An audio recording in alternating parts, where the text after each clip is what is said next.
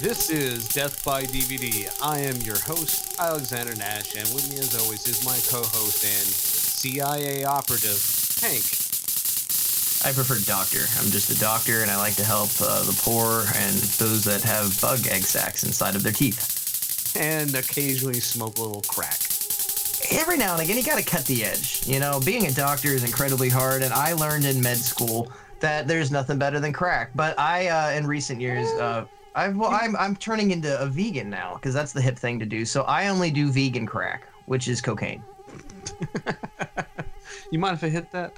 Is that cool? And he doesn't just like take a little baby hit. The guy takes a whopper of a hit. We're talking about takes bug. 2 or 3. Yeah, we'll whatever. talk about this later. 2006's bug is gonna get brought up. But man, you know what? If I was a doctor / CIA agent, I'd smoke crack. Why not? What else is there to do? It hasn't been making these fuckers go crazy for the last 90 minutes. Was it the crack or was it Uncle Sam? I think it's Michael Shannon in your presence. But before we get into that, we have to do recently seen. And I will start it off, and I'm not going to do a recently seen this week. I'm going to do a plug. I'm going to do something you need to do for your own benefit in your own life. And that is buy a goddamn Blu-ray projector. It's the shit. Oh my god, I got one last week. Black Friday sale. Wasn't expensive. It was like $75. And the thing is goddamn amazing. You've definitely been making me jealous this last week. Well, like, I set it up. I put a shelf on the wall. I painted one of my walls white. And you don't really need that much room. I got about 15 feet to work with, so that's plenty to make it a nice size screen that's, you know, an entire wall. And I've just been watching old shit. Like, I watched Dawn of the Dead, Day of the Dead, all of these classics that I've never really been able to watch at the theater before. And it changes things. It really does, because the one good thing about the projector that I have anyway, it is HD, blah, blah, blah, but since it's a projector on a white surface, you're still going to get some interference and, you know, a little bit of change in the picture. It's not crystal clear like a television. A lot of people say, why I got a big-ass television? It's completely different because it really does add that film grain of a projected image back to a movie, even if it's Blu-ray quality. It's looks funny like you say this, though. And that's kind of the amazing part about it, is that it puts all that back into it. We've had arguments before where I have insisted certain things just have to be watched on a big screen, and you've gone, no, you just got to watch it.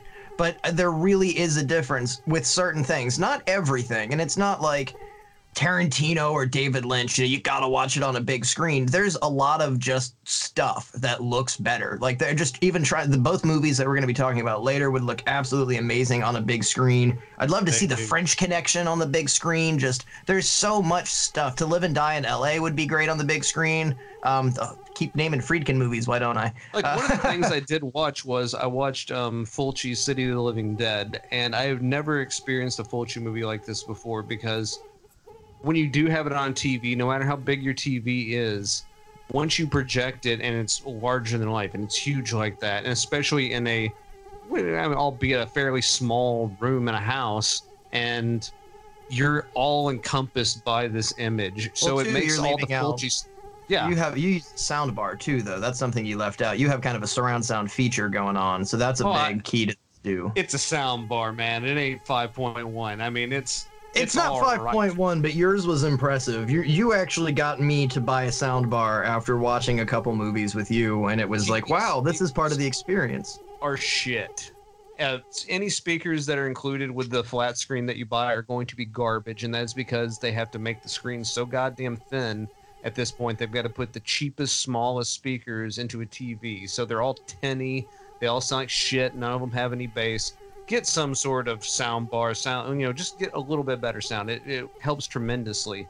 And with the projector, like, it's really strange because with, like, especially horror movies, because I watched Dawn of the Dead, you can always step back from it when it's on a television because you're still larger than the imagery. You kind of get a grip on the fourth wall. The non-reality of it all. Because well, I mean, just using it as a term because that's what's separating you and the screen. That you can turn it off, walk away. You're sizable. It's this wall that is not broken, but now the wall's gone. Now I'm in a small room, surrounded by the imagery of the artist, the director. So it's just. Like with Dawn of the Dead, it was just kind of like, okay, I see why people flipped their shit back in the 70s with this, because Dawn of the Dead, especially at the beginning, is an assault.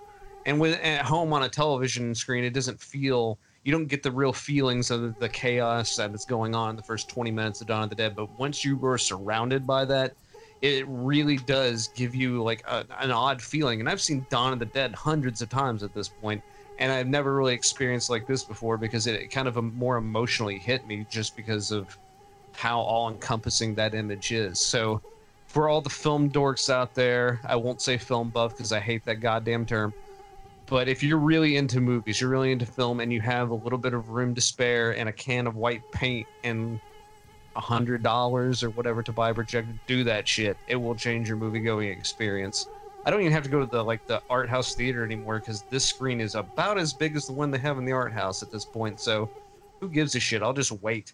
I'll wait till it comes on in VOD, and it's Roku ready, for fuck's sakes. I don't even have to hook it up to a DVD player. I can just play Netflix on this goddamn thing. I watched Nailed It, larger than life, goddamn it. So you gotta spice it up. You gotta throw on something moody, some Herzog, maybe something really depressing like Forrest Gump. Aguirre is on Prime right now, and it's already in the queue, ready to go. Ooh, Nosferatu could be fun. That'd be a good one. Just a lot of, even Night of the Living Dead was an experience because it really does make everything feel a lot differently. It can bring new perspective to things that you've seen over and over and over again.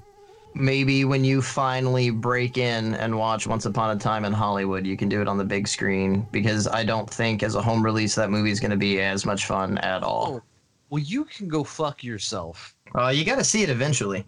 I don't have to see it. I still haven't seen Inglourious Bastards. If you compulsively want to see every movie ever made, eventually it'll bother you. I will say, though, I saw Once Upon a Time in Hollywood, and it did not make me want to go back and watch Inglourious Bastards or Hateful Eight, which I also have not seen. So, I'm not on the train here, but I did enjoy it. I like Brad Pitt. He's ruggedly handsome. I haven't been back to the theater since Kill Bill 2. So if that tells you anything in my relationship with Tarantino, then... I will say, on that note, whatever his next thing is, I don't know if I'll be as riveted to go see it, but there was just maybe something about the marketing and, the punches he pulled with the marketing. It seemed fun. I bought in, whatever. This week, I also bought in to watching another movie, Darlin from 2019, written and directed by Pollyanna McIntosh, based on characters created by Jack Ketchum and Lucky McKee, comes from initially Jack Ketchum's offspring. Then you've got the woman, now you've got Darlin. And Darlin, the woman, and Darlin, the youngest daughter from the absolutely wretched, sociopathic, strange family that had kidnapped the feral woman in the last movie. She's pregnant. The woman drops her off at a hospital to have the baby. She gets brought into normal life. We pull in this obvious, got to make a statement about the Catholic Church, which, they fuck kids. So there's this whole kid fucking Catholic thing, and then the woman becomes a mute Charlie Bronson with a bunch of very, very butch homeless women, gets a gun. If you can tell where I'm going with this, it's just bad. It's just going downhill as I struggle to even talk about what's going on. Now, Jack Ketchum died while this was being made, being produced. So he is a producer, and Lucky McKee is a producer. those two things alone, would definitely be a pull. I really like Pollyanna McIntosh, so that was my pull. She wrote and directed this. How exciting. A lot of the cast is Walking Dead people. It looks nice. It's just senseless. It's a horrible, poor ending to an otherwise pretty cool series. Something that was different and very shocking. The woman visually looks good. I'm not a big fan of that movie in general. I like it. I'll give it a high rating. We were discussing this earlier. I'd give it a 3, but something like Darlin, maybe a 1, and no cult points. Using even Jack Ketchum's name, you did absolutely. The entire movie wasn't even looking at my watch. It was more like, God, you had so much to work with and you just didn't want to. It should have been something. This very well could have been called something different and been different characters, and no one would have gone, well, God, it's Pollyanna McIntosh. Totally can't get over the woman. I feel would have been respected and treated pretty differently, in my opinion, if it was called something else. But I'm kind of, especially on modern horror, old man rant coming, but I'm kind of getting tired of the same tropes because most modern horror films are dealing with kind of the same thing. And I get that there's only so many things in the horror genre you can do. I want to see somebody break out, and I haven't seen that lately. I haven't seen too many breakout filmmakers and directors. And like Jordan Peele did. I think Jordan Peele did that tremendously. I think Ari Aster did. And a couple of others, but like on the indie scene, old Panos, he's pretty good. Panos, but these are all like upper level indie directors. Where's my like backyard movie? Where's my like Stuart Gordon, a guy who came from plays and started directing movies and made Reanimator? Where's like the weird shit? I'm just not getting enough weird stuff from modern like indie horror. It just seems to be kind of the same tropes that. I mean, you can spend hours searching for it, but then you end up just finding something like Bad Ben 7 Lost Highway. There's so much shit that gets just shoved to the top. By the time you look and find that diamond, you're exhausted and don't feel like watching anything. So a lot of these things, it comes down to marketing. Like this could have easily been a pick on the show, but you and I were talking about Headhunter that just came out on Shudder. Something very adequate movie. Should have maybe been a short film, not over an hour long, but that gets pushed to the top. That's a Shudder exclusive. That's going to get a bunch of people watching. A couple thousand people are going to watch it. There's got to be something a bit more deserving. And it was okay, though. I mean, that was the thing. It's just okay. Bad. It just seems like, this is such That's an what odd most thing. of it is, though. It seems like most of it is just okay. I mean, stuff like that gets put on a pedestal, and there just seems to be a lot more deserving things that, sure, might not be as well produced or might have been shot on a smaller camera, but it's still okay. Using that again as an example, two people were in the movie, 2 actors in general. So you can't tell me it was some $1 million budget we're working with here. Well, I mean, if you go to most modern horror stuff that's on streaming networks, especially that stuff you have no idea what it is, it just pops up.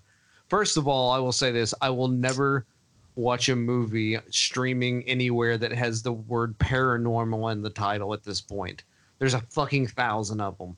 And they're all just mostly garbage ghost movies. And it's just nobody's trying. And I think that's my biggest problem is I think everybody's wanting to get a career and they want to see how good I can do what everybody else does. And I'm like, I'm not particularly interested. Well, that becomes a problem when you're making the 17th Haunted Doll movie that's coming out this year that all have the same names. But that seems to be what they want to do, though. They'll make a movie because I want to make the next Annabelle. Why? I mean, like, where's the Toby Hoopers out there? Where's the... Well, that's the thing. Those people aren't around anymore because these people want to make the next Annabelle to make a shit ton of money. We mentioned we'd plug this every episode, but the movie I just worked on, Channel X with Manny and Mass Graves, it's not trying to be something else. And it's definitely not going to get pushed to the top. Like, sure, it'll probably... Well, Amazon's in the future. Things like Tubi are in the future. But being given a pedestal on a platform like Shudder, movies like that aren't looked at. It's got to be some overextended weird art piece like A Girl Walks Home Alone at Night. Okay, that's a great movie. It's on a Criterion Network right now. It definitely deserves to be showcased, and I get its point, but just like you're mentioning, like, where are the Toby Hoopers? All these guys are buried under this, we have to have these 35 new Annabelle knockoffs and 68 new Conjuring knockoffs and all these new things, and these independent pieces are totally just whatever. Well, you can find them. They're on Amazon, but they're not given a, splash page. They're not given looks. like all these Shudder originals or exclusive on Shudder things, what inevitably are all of these movies that they're spotlighting? They're all foreign, which is fine. Foreign movies it's not the problem that they're foreign. The fact is just like America is just, we're falling behind on making interesting fucking product here, folks. You're just wanting to make product. I mean, the American studios though are there are no medium level studios. You know what I mean? Disney bought out everything, and then God knows what's happening or what's the Weinsteins are becoming.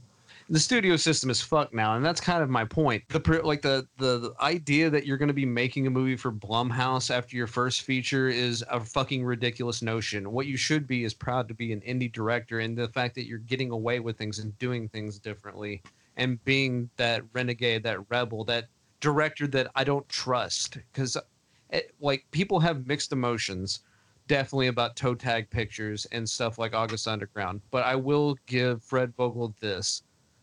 He made a movie that you couldn't turn away from, and you felt unsafe of what was getting ready to happen and what you were getting ready to see, and like what was produced over time with those movies. Just like, I don't know if I'm prepared to get into this because I might get damaged. Where the fuck is that? That doesn't even talk about. That's not even about shock cinema or overly gory things or torture porn. That's not what I'm getting at. It's more of just I have a good ideas and concepts that are going to take me to different places. Oh, this is something I've recently seen. I guess we'll do an extended recently seen. That is, for all intents and purposes, incredibly overinflated, but gets these shock reviews of everything you just said you want. The House That Jack Built. Everyone says, shit. this is it, man. This is that movie. You're not going to believe what happens. You even made a joke at one point before I'd seen the movie about all those kids Jack kills. Well, let me tell you someone that was very disappointed over the kid killing. That's me. It was That's just the cut version, Hank. But it's the cut version. Is there a third kid? Brutal. No, in the uncut? I mean, in the uncut, there is when he's hunting the children, they have like insert shots of like actual hardcore violence happening to them. And that's what was cut out. That's literally all that was cut out. I mean, that's not what I need. I need more kids getting shot. You know, I mean, we're supposed to push all these boundaries, and The House That Jack Built, that's what they say. You know, it's the first art film to really transcend and become a monster of a horror movie. Last House on the Left did it fucking 40-some years beforehand. Much better, much more accurately. Almost no violence. And I'm still disturbed by that movie. Hess's performance, still, I have a hard time watching it because David Hess is such a son of a bitch in that movie. Now, here's the fucking twist, though. The more I think about it, I kind of like The House That Jack Built.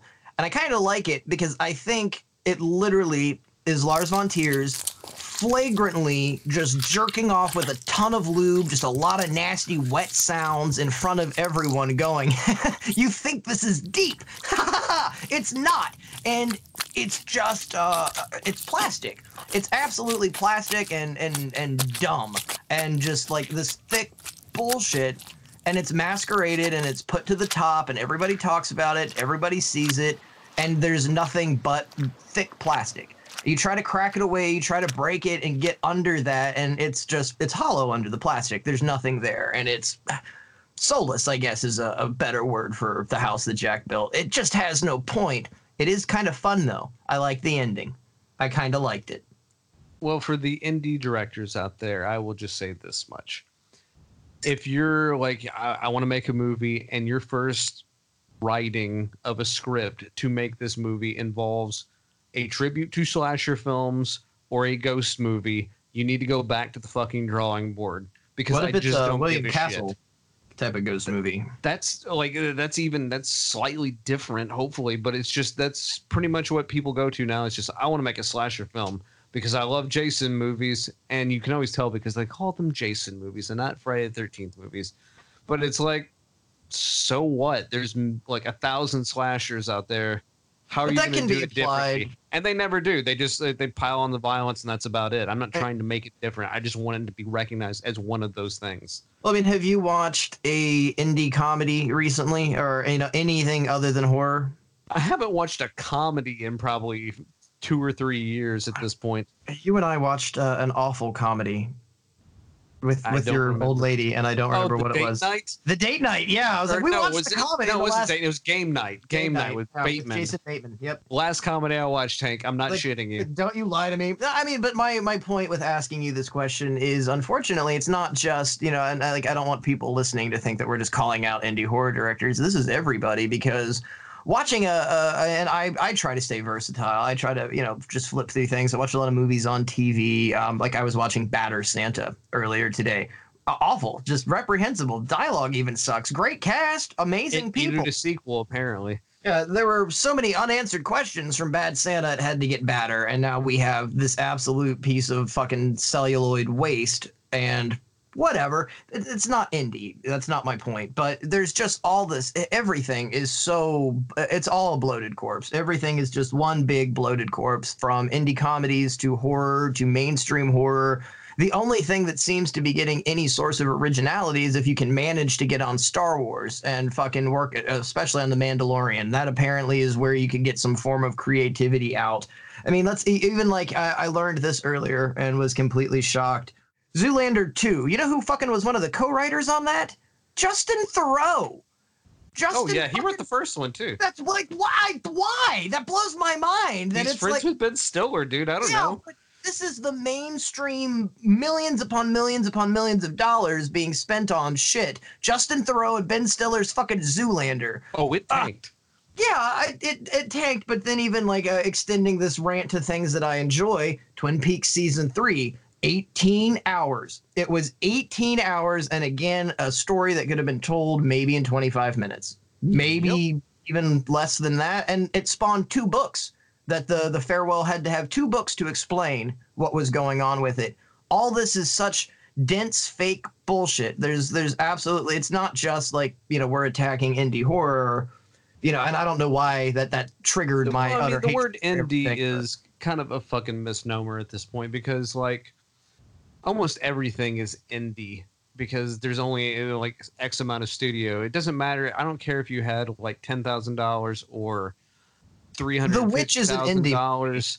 It's the fact that your concepts are bad. If I see another comedy, go to something like Tubi or Prime right now and look up zombie movies. There are hundreds. And if I see another comedy themed zombie movie, because Shaun of the Dead is considered retro at this point, it's 15 years old, I guess. Oh, let's make a comedy zombie film. It's oh, please don't. It's done. I mean, all these things have been done. I know you want to do something, but really sit down and write. That's the most important step to making an indie horror film, is write something. Not even just indie, though. I mean, let's look at Edward Norton's new 1920s movie that we've talked and laughed about before. But Mel Gibson and Sean Penn have a new movie coming out about the creation of, I think, the Webster's Dictionary.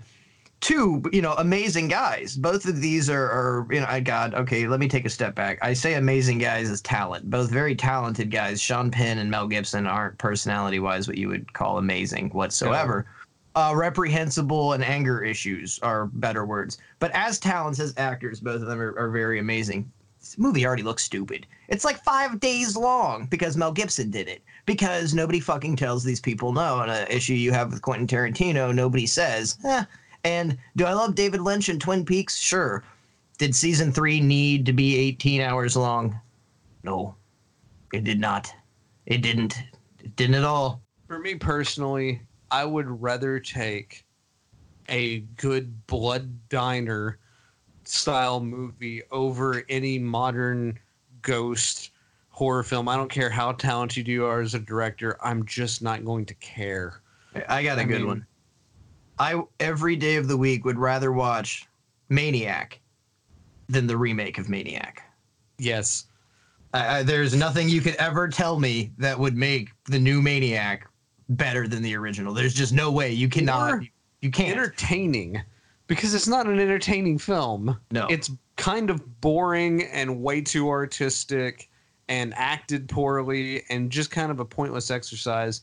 And we're gonna get into this because we're gonna slide off into the subject. I've been working on a here. Segue, but every time I try and piece it together, I got a segue working. Oh, sweet Jesus! Because the new Maniac film, and I will be using this word a lot tonight to reference especially one of the films. And I've said it before on the show. We're going to go over it again. Tight. Maniac is not tight. Do you mean that like in a sense that it's tight, or do you mean it like Fred Durst, like that's tight? No, definitely not Fred Durst. But although the Fanatic was pretty tight. But anyway, I'm more talking about like all of your engines are on a fucking 1,000, and everybody in every department is pumping. But specifically, your script is tight. And what the Maniac remake is a lot of loose fucking ends and a lot of pointless shit because you don't have a story. But the first movie we'll be talking about tonight, because we're doing a double feature, does have a story. The last time that we tried to do a double feature, it was incredibly beyond dense subject matter that was definitely not fit for a drive-in, what you would think in as, a drive-in double feature. So we decided to just say, let's make it worse. What if we could pick movies that were worse that you could never watch at a drive-in? And that's what we did. But out of everything, and I'm trying to even think 10 years back, out of so many shows we've done, this is the first time I literally did no work. I didn't need to read anything. I didn't obsessively watch a movie 180 times. Nope, I got it. And so it's funny that we spend a 20-minute intro kind of getting, personal with what we like and what we're interested in and some of our thoughts. And then we're about to get into such a tight but very paranoid wasteland. Oh, yeah. And when talking about these movies, again, let me, wax my car a little bit and talk about what a super genius I am, because we wanted to do a show about the conversation. Let's do a double feature, and off the top of my head, I came up with the next film, which is Bug, 2006. I think we picked William Friedkin film Bug. I think we referenced or picked something else, and both of us instantly were like, no. The Blowout. I think we thought about maybe doing Blowout with John Travolta, and then you picked Bug, and you were very hesitant. You didn't want to do this one. I didn't want to do Blowout because I don't want to sit through Blowout again. With Bug, it came out in 2006, and I was like, it got uber hyped. Like William Friedkin's back, and it's this taut thriller and blah blah, and scarier than The Exorcist. It was going to be super intense, and I watch it, and it's intense in a way, but I was just kind of like somewhat disappointed because I think it got overhyped to me. But now, like 13 years later, going back and watching it, I can kind of get my hands around it. It wasn't as like disappointing as I thought it was, but still, it's got some issues I have, and that has a lot more to do with how it was written because it was originally a play. But overall, it's a really I'm good very movie. interested to hear that, because that's a lot of complaints that are registered with that movie is people's issues with how it's written. And I don't have, and we've talked about this before with my love of the Big Kahuna. I love that it is written the way it is. I want more just talking about what we were previously, what you want out of movies, what you want out of people. I would love more isolated plays shot like this. I really, really enjoy this out of Friedkin's work. This is one of my top pieces.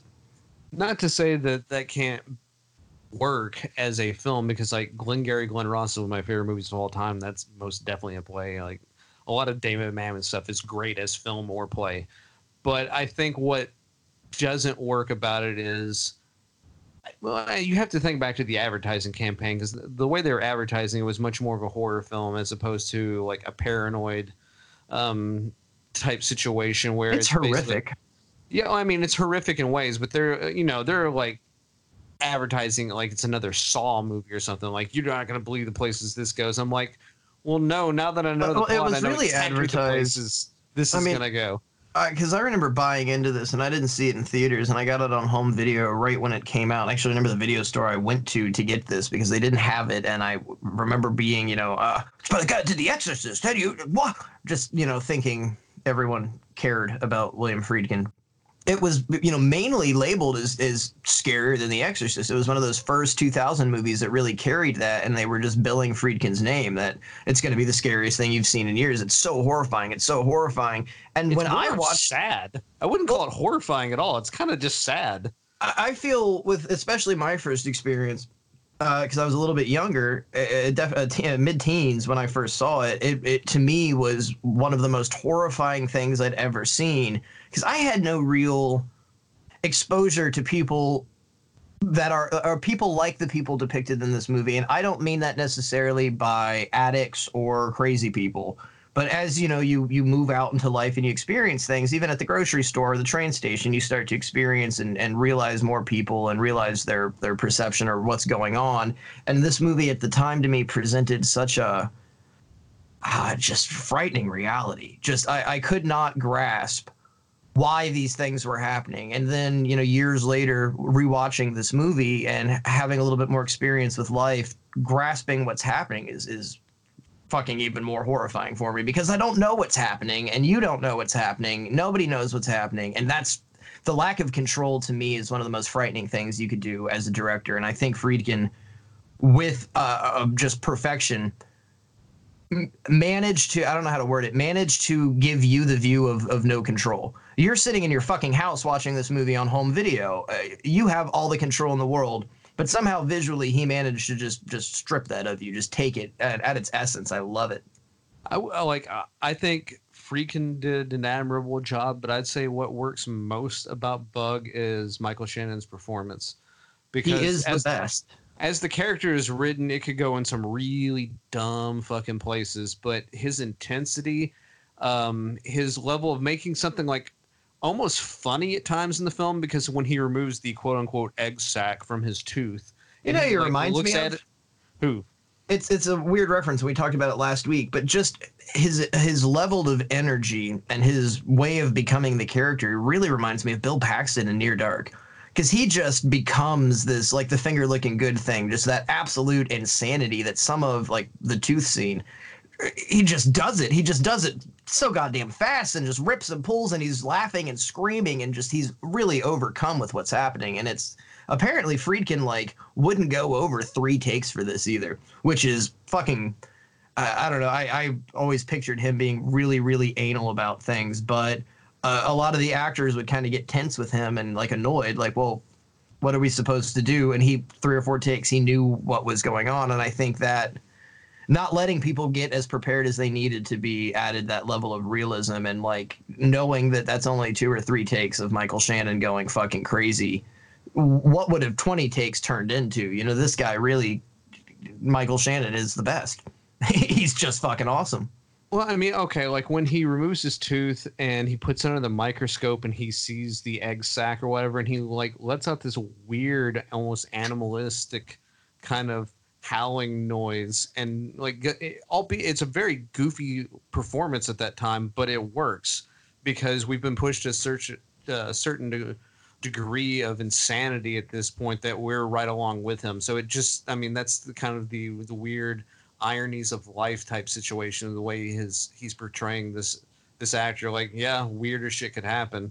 And we got to tell these people what the movie's about 2 people who get together who are both very broken. One of them is mentally unstable, and the other one might have a substance abuse problem, which has a substance abuse problem. It's definitely relevant to the story, but one thing I think is a part of Friedkin's precision is the lack of drug use. It's there. You see them do it, and there's usually always something in frame or in shot. What about the coke bugs, Hank? What about the coke bugs? But it's not like Spun. You know, they're not methed out and visually, you know, they're not showing you that these people are nonstop doing drugs, where you have a movie like Spun that they're doing meth the entire time.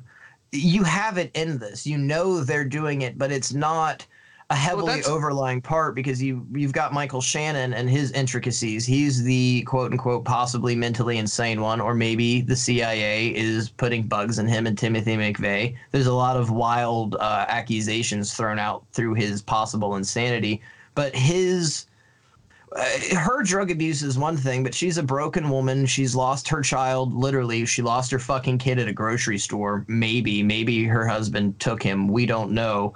It's her mindset, and it's not just the drugs. And I think Friedkin not showing people do it constantly is a Romeo and Juliet kind of thing, of these 2 characters coming together from different houses, and no one wants it to happen. And it's not just she's vulnerable because of drugs. It's not just some white trash Jerry Springer story, that there's multiple levels to her broken mentality. And that comes, I think, specifically into play when, you know, they get into the whole I'll give you your kid back thing with the doctor, CIA agent, aka me, apparently. Well, the big difference is like Spun is a movie about drugs, and this is not a movie about drugs. I mean, drugs are in the periphery because of who she is and who her character is, but it's really more about the insanity of two people who feed off each other, and that's basically what they do. As he goes crazier, she goes crazier.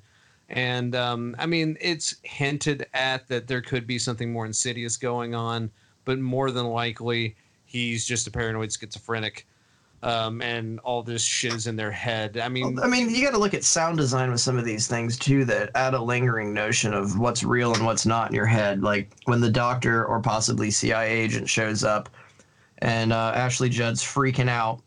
The bug zappers are zapping.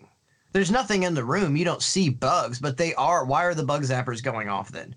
Why? So there's just like these layers of sound design that add in this like existential paranoia that slowly starts taking you over because you're trying to follow this on a linear aspect and none of it's making sense anymore.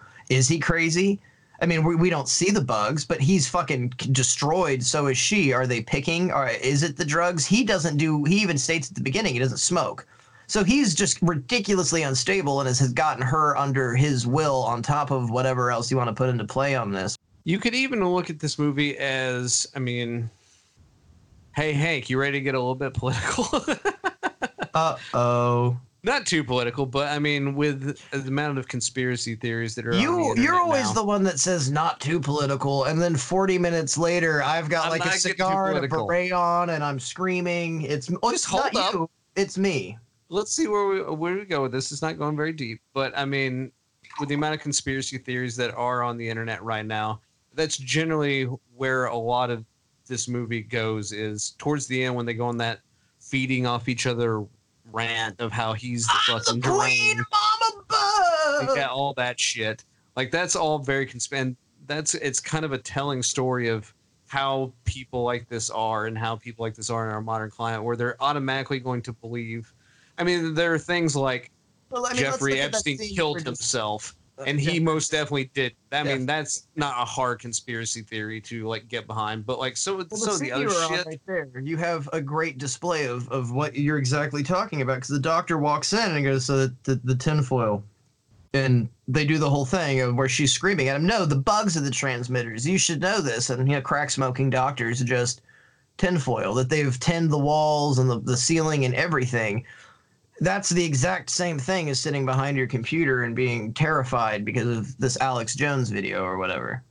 Or just any of the other things that are out there, that there are people out there that are damaged, that are frightened, that are afraid, and it has nothing to do with really what's going on in the world as much as it is what's going on within themselves. And they get really defensive and they lock themselves in their room, and then they start just believing everything.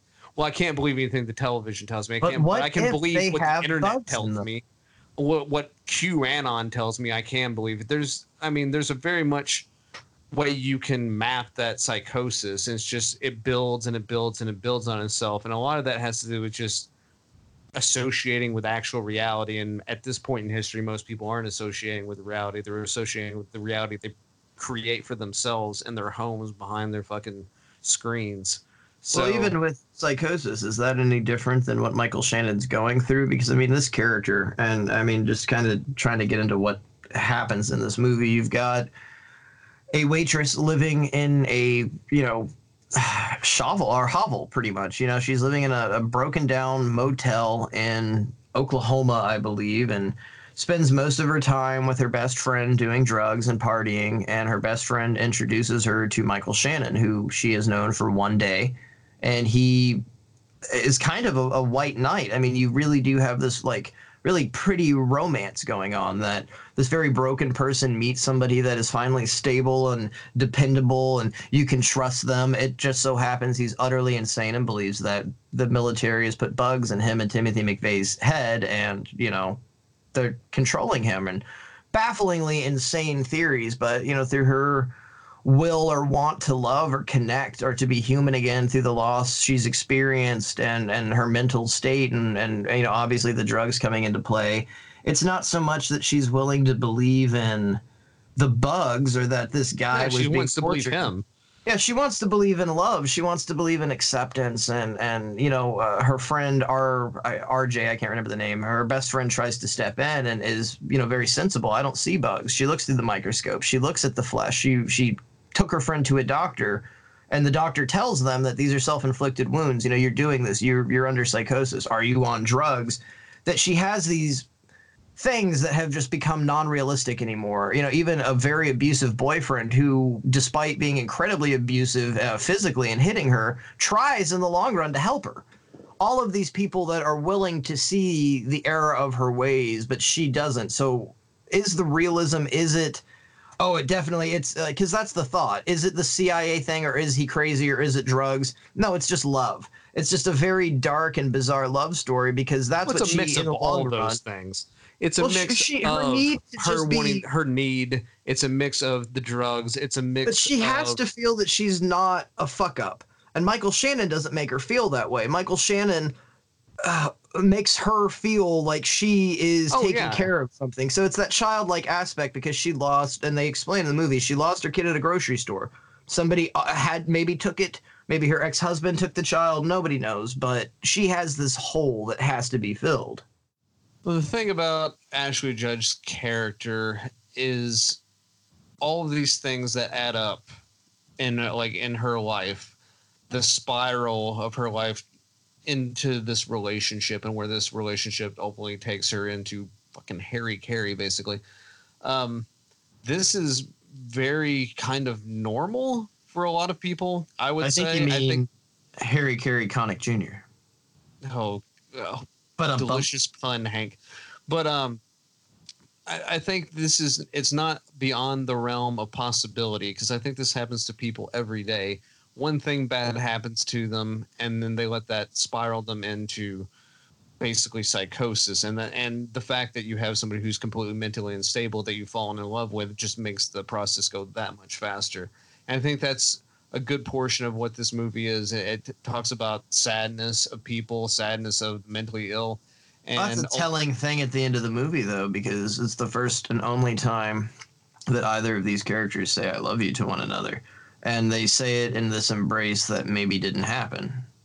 Maybe none of it happened except for parts of it. I mean, it's a little ambiguous in the overall narrative what really happens. It wasn't incredibly ambiguous until the end. That there are two shots that are less than a second long that are placed in the credits that completely arouse your suspicions more than anything else throughout the entire movie, that you're left with a constant feeling of paranoia and questioning. Does this happen? Is this happening? Is he insane? Is it the CIA? But then it's not until you fully watch the credits, and one of them is completely post. One is at the very, very end.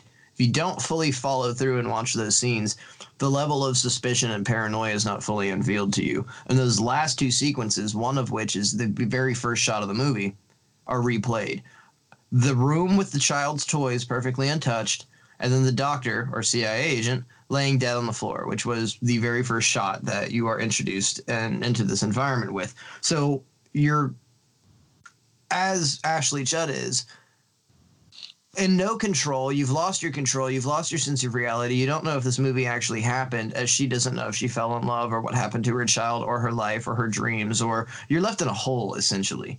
You're left in this just eloquently dug hole. And I think that's the horror of it all, that it's just like trying to dig your way out, breaking your fingernails, and you can't, is it the bugs? What's happening? Did they burn? Who knows? It's Romeo and Juliet. I choose to believe in my head that it's a very representative film, and it is just about paranoia and schizophrenia and psychosis. I think that's logical, though. I mean, that's what I think it's left ambiguous and almost a sort of like 1950s monster movie way, where you have the question mark at the end. I think that's generally what he was Friedkin was trying to do. Beware of the bugs. Was just put is it? I mean, it's not so much as this over. Basically, did this happen?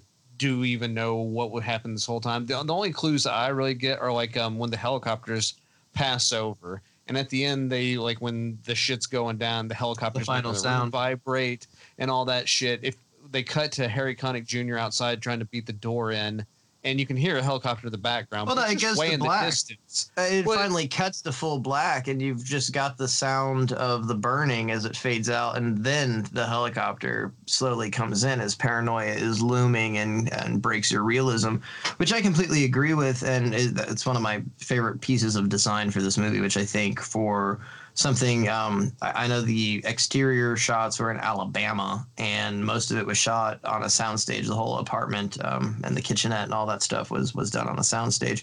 And for such a low thing, you know, such a low space, putting these actors and people out into different spaces and using the environment to tell the story, placing it inside of one thing, and the sound design and the design of all that together, I think adds to the paranoia and just compacts of, you know, the realism that they're all just stuck in this little one room. You know, is it real? Is it a fantasy? Is it a fever dream? Are they so coked out they don't know what's going on?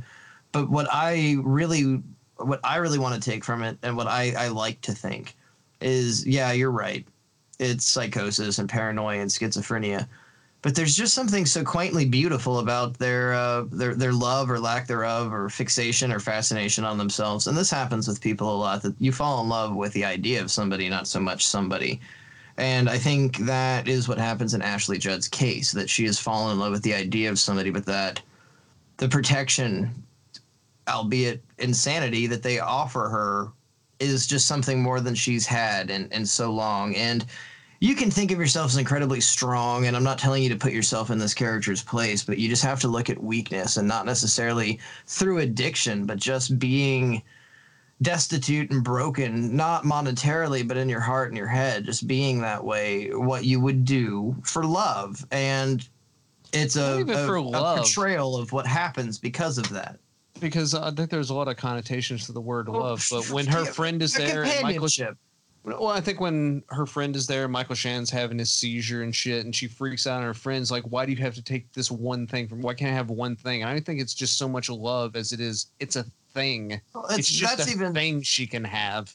I might be using the term, well, it's not me using the term wrong. A lot of people will take what love represents. Yeah, that's what I mean. People will take in this case, I don't think it's so much love as it is just concepts and just wanting to have something for yourself. And I think that's the problem, that people will take like love and they think it's romantic, and it doesn't necessarily have to be. So my extension of that word is their companionship, because before the scene that you just brought up, which I'm glad you did because it made me think of this, they're having, you know, this horrible fever dream thing about the bugs and the bites, and Ashley Judd picks one out of herself, and they talk about that they've only had sex once and it was great and it was fine, but they didn't just need that their companionship, their togetherness was what was fulfilling.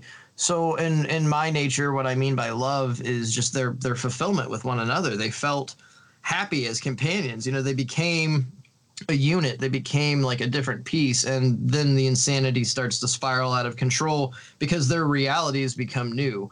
Both of these people have interconnected, and, you know, using the term loosely, in a love affair, despite it not being non-sexual or in the essence of romanticism, but that causes a new reality. And so now nothing else matters. And it's the same fanaticism, it's the same passion when you first start dating someone and you talk to them all the time, and that's what they go through in these thralls of insanity, is their obsession with themselves and not being alone, and finally being able to connect to something, even if they're anonymous, which we'll get to even more following up in our next movie. But because obviously she has addiction problems, and that's pretty much who Michael Shannon is. He's just another drug for her to get addicted to. It's just another thing to help her forget about the state of her life. We've discussed this on the show too, but, you know, people that try to fix people, that's what she wants, essentially. You know, she wants to make this right, her right, him right, that he might be broken. But two, you know, we've gotten so deep into what this movie's about, none of this is really presented to you.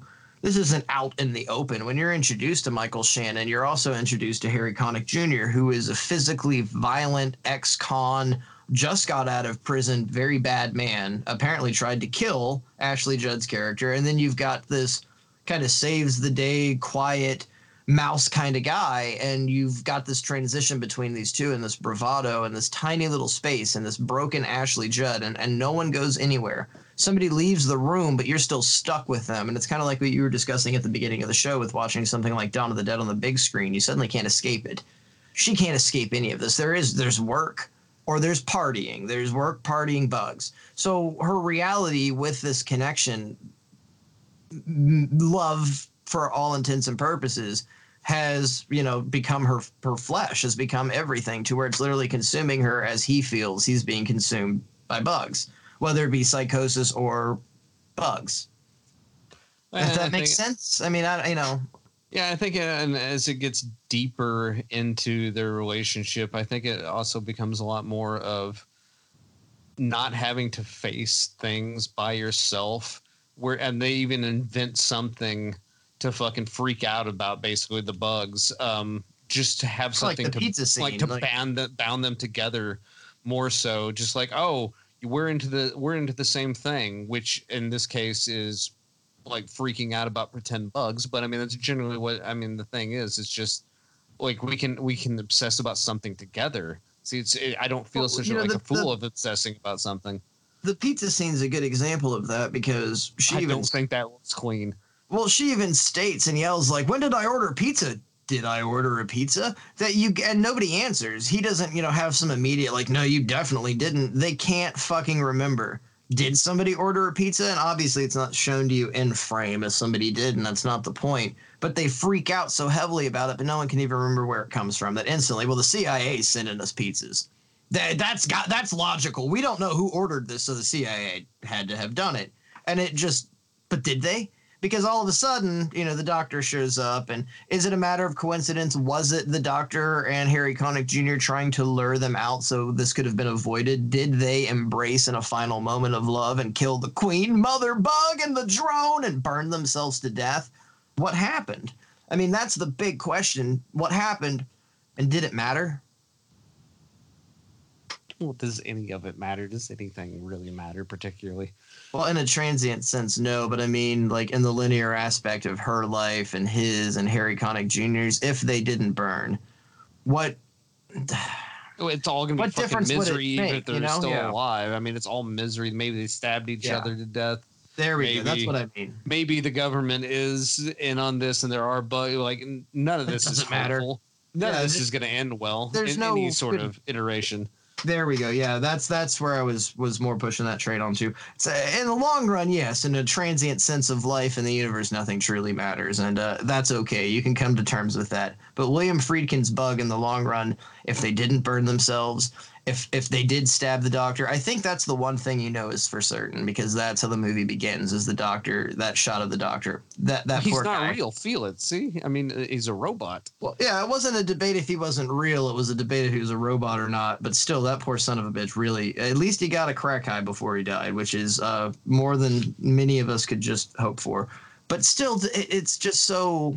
Well, here's my reason. It's, again, I hate this term, but it's just so nihilistic. Why I think that he's crazy and none of this happened. He starts invoking Timothy McVeigh and a whole bunch of other really stupid government conspiracy bullshit about mind control. Like, I mean, the typical conspiracy stuff. This isn't like crazy shit. He's just kind of like a left field from. No, this is like what most people on the internet freak out about are these specific things. It's what they freak out about now, though. I mean, when Tracy Letts wrote this and Friedkin did it, I don't think it was as big. It was still there, man. I mean, it was still there. September 11th, there was a lot of this same shit going on. This is 2006, and it was still there, and there's still the Remember Ruby Ridge banners and all that shit going on. But at the same time, if you made a fictional character, if you picked somebody else, I don't think it would have been as hardcore. And that's one of the things that I think works with the psychosis, is mentioning somebody as big as Timothy McVeigh, because he pretty much is the same character. He was just a guy. And when you research and you look, if you know anything about Timothy McVeigh, he got fucked over really bad by the Marine Corps. He got fucked really, really, really bad, and he needed help, and he didn't get it, and his actions land on him, most certainly and definitely. But between him and this character, from the story that he tells, you can become sympathetic with that. If you don't take into consideration what Timothy McVeigh did in the long run and you read his story, you would have sympathy for it. If you saw on Facebook, this vet needed to go to the VA and got fucked out of his rights and was hurt and has PTSD and needs help, 1 like, 1 share, You'd share it. Your aunt would share it. You'd see it. Somebody on your friends list is going to share it. It'd get a million goddamn things. But you add in, he blew the hell out of this building. You can't like and share it anymore. You got to take it down. It's not gonna. It's you can't show that to the public. So this guy, if he is insane, who is going to believe him? Because these are the claims he has. So it's the exact same consistency of what are you going to like and what are you going to share and what the full story is. Was he mentally damaged because of these things that they did to him? I mean, it's. I don't. That's think a possibility. So. I mean, I don't there's a think so. possibility a lot of it's PTSD. There's a possibility that it's. Well, I mean, I don't think that's the case. I'm just giving a whole different layer of how the insanity. I don't think it's supposed to be fair and that you're going to get a side. And that's like this whole detailed Timothy McVeigh thing. You do get a side. You do get fairness. Your actions have reactions. You can't do what you did and people celebrate you because you did something as a revenge because the government wronged you. So if this guy's absolutely bullshit fucking insane, batshit insane, bullshit insane, that's weird. He dragged Ashley Judd down. His actions have a reaction. He killed this guy. He brings her down into this depths of insanity that sure she could have unlocked on her own, but otherwise probably wouldn't have. And because of it, if the fire wasn't real, it still mentally was, and he's fucked up everything for everyone. And is it his fault? Because if it's the government doing it, that's one thing, but if he's batshit crazy still, is it his fault? You can't blame the insane. They don't know what they're doing. It's not their fault. The bugs are real to him. He saw a bug. It's an aphid, not a bug. Yeah, it is. It's an aphid. But he saw them. So, I mean, that's the thing. How can you blame him? How can you be mad at the guy? He saw them. Well, that's when I say always, like, this is more of a sad movie than a horror movie to me, because it's just like, wow, none of this had to happen, but here we go. This is where we're going, and this is just going to turn out bad for everybody involved. And it does. It just does. I'm the queen, mother bug. And well, you're the what was he? She's the drone. The drone, yeah. The egg sack. I'm the egg sack drone. What an upsetting finish to a movie, but you look at William Friedkin's career, and like one of my favorite films by him is Cruising, and I think this has a great comparability with how tight it is and the tension between it and his accuracy as a filmmaker and what he needs to show you. Oh yeah, it is, because Cruising is a sloppy tight. It exposes a vile, dirty nature to things as to where Bug is so accurate and inside your head. Well, because I think you're more referencing as in like a rope or tension tight. And when I'm using the term to talk about our next movie, which we're getting into now. You're talking about with this next movie, the car from Mad Max, firing on all pistons, the last of the V8, yes. Heavy fucking guns. The fact that, like, I always use Get Out as an example of this, and this movie is another prime example of being tight, especially in a script format. Before we say the name of this movie, I just want to absolutely say this next film was one of my top 5 favorites of all time. I just recently saw it for the first time this year, and it should have gone on the greatest of all time list, but we're doing this episode instead because we're doing the Paranoia show. God damn it! We'll do a greatest of all time part 2 and just do this again as an honorable mention. I will fist fight anybody. I swear we can set this up like Uwe Boll fist fight Hank. This is one of the greatest movies ever goddamn made. Well, everything that is in the script, everything that is filmed, everything is presented to you is absolutely necessary, and that's what I really mean by tight. Everything informs something else. Nothing is wasted. You don't think that's true with Cruising? Well, I mean, Cruising's a different kind of thing. Like, I mean, I thought we were still talking about the tight between Cruising and. Well, that's more of a tension tight. It's like a tightness of just the story that they're telling, and almost like a tight butthole sort of idea of just like tense. Well, I mean, no, really, that's pretty apt, because all Cruising is Al Pacino's tight butthole. Like, that whole movie is about him clenching until he finally, at the end, can unclench. But at the same time, it's like 10 to midnight. It's such a gritty, filthy movie. And then something like Bug, despite being very gritty and filthy, is actually quite clean and precise and molded and crafted eccentrically perfect. Only a madman can do it.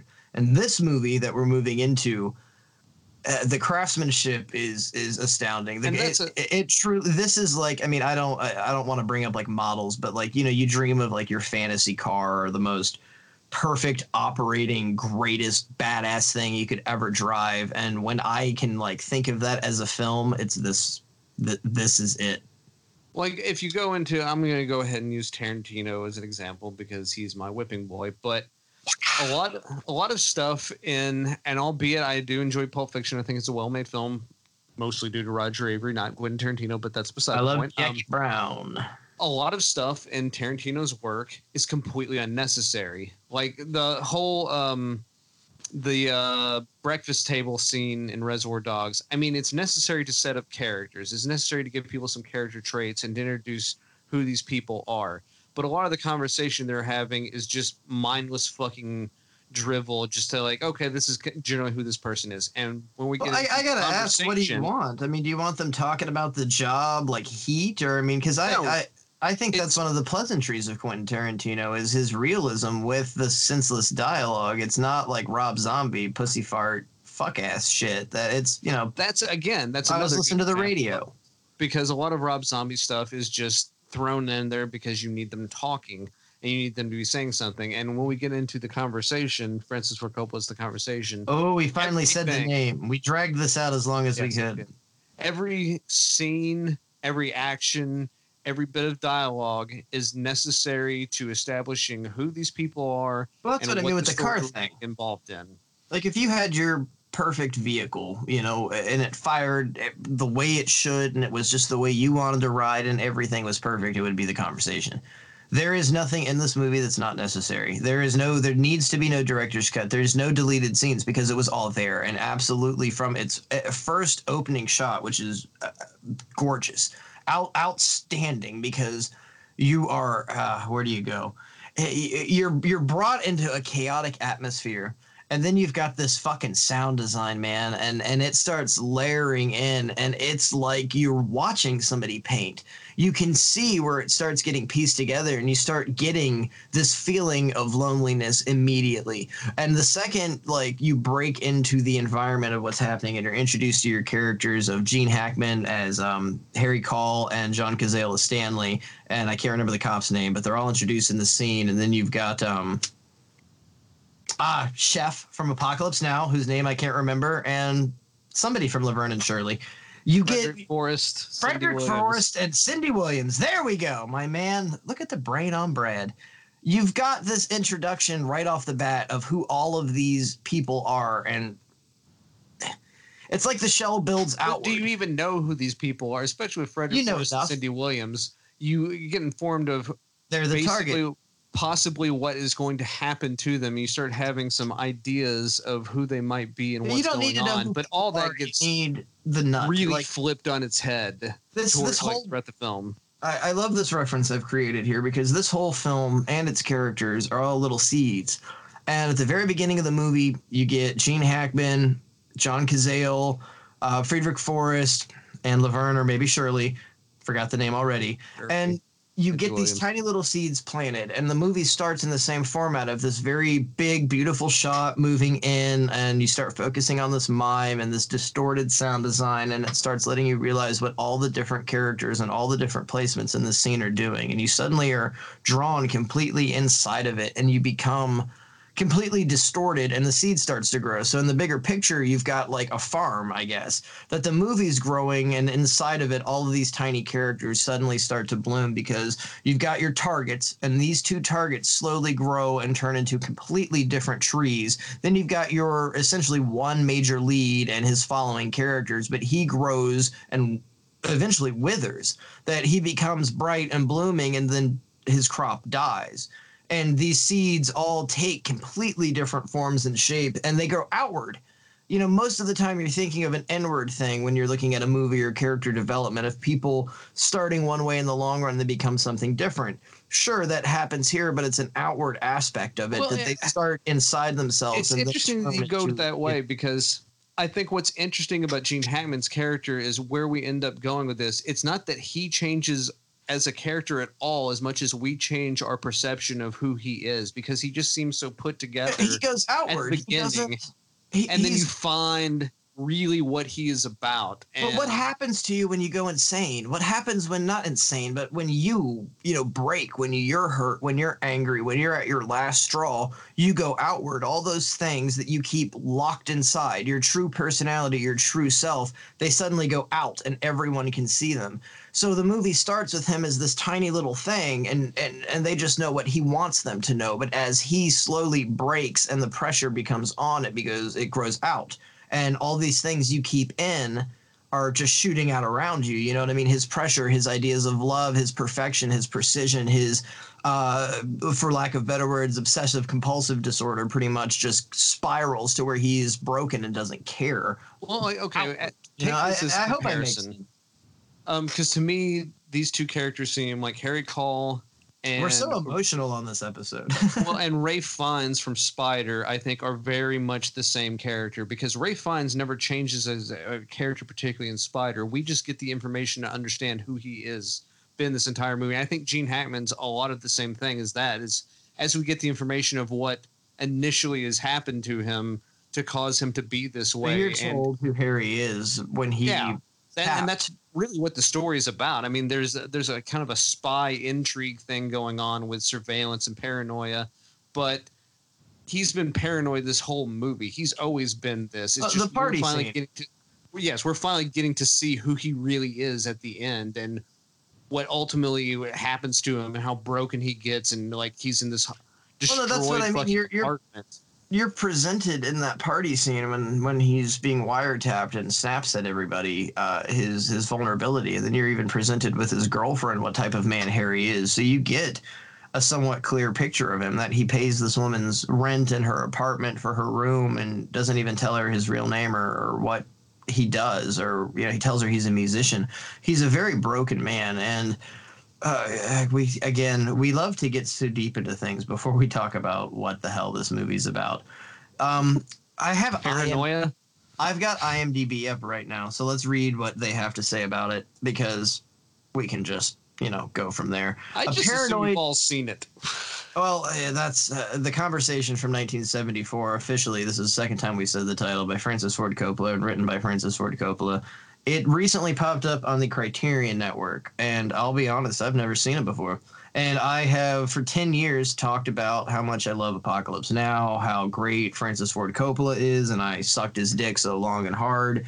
I saw The Conversation, and now I don't think it's his masterwork. Yeah, it's really his masterwork. His best film. I saw this film, and now I don't think Apocalypse Now is a good movie. And like it's that barring. This is precision and truly a well accurate firing car. I mean, if you will, this is the last of the V8 interceptors, Mad Max. This is what Mel Gibson would have taken out on the goddamn road. This is the shiniest, greatest, fastest fucking movie. And I don't think it's the greatest movie ever made. I'm sure one day I'll find something better. Legitimately, one of the greatest movies ever made.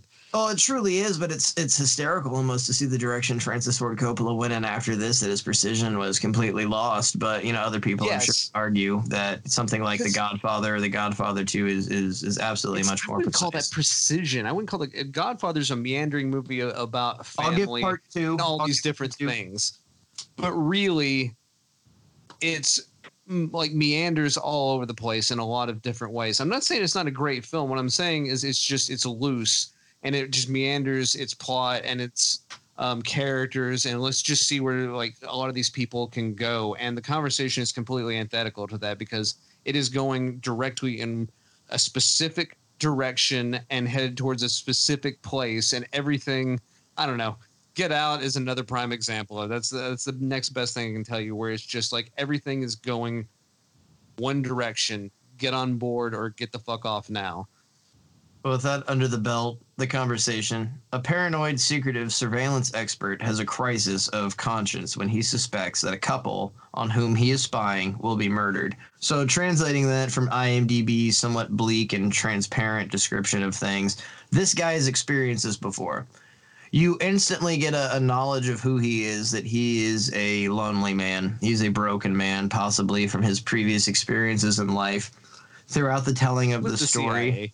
Yeah, he more than likely. I mean, this is an era that you just couldn't learn this stuff. So he had to be some form of secret service, a spook, some government agent that never existed. You know, CIA type of guy.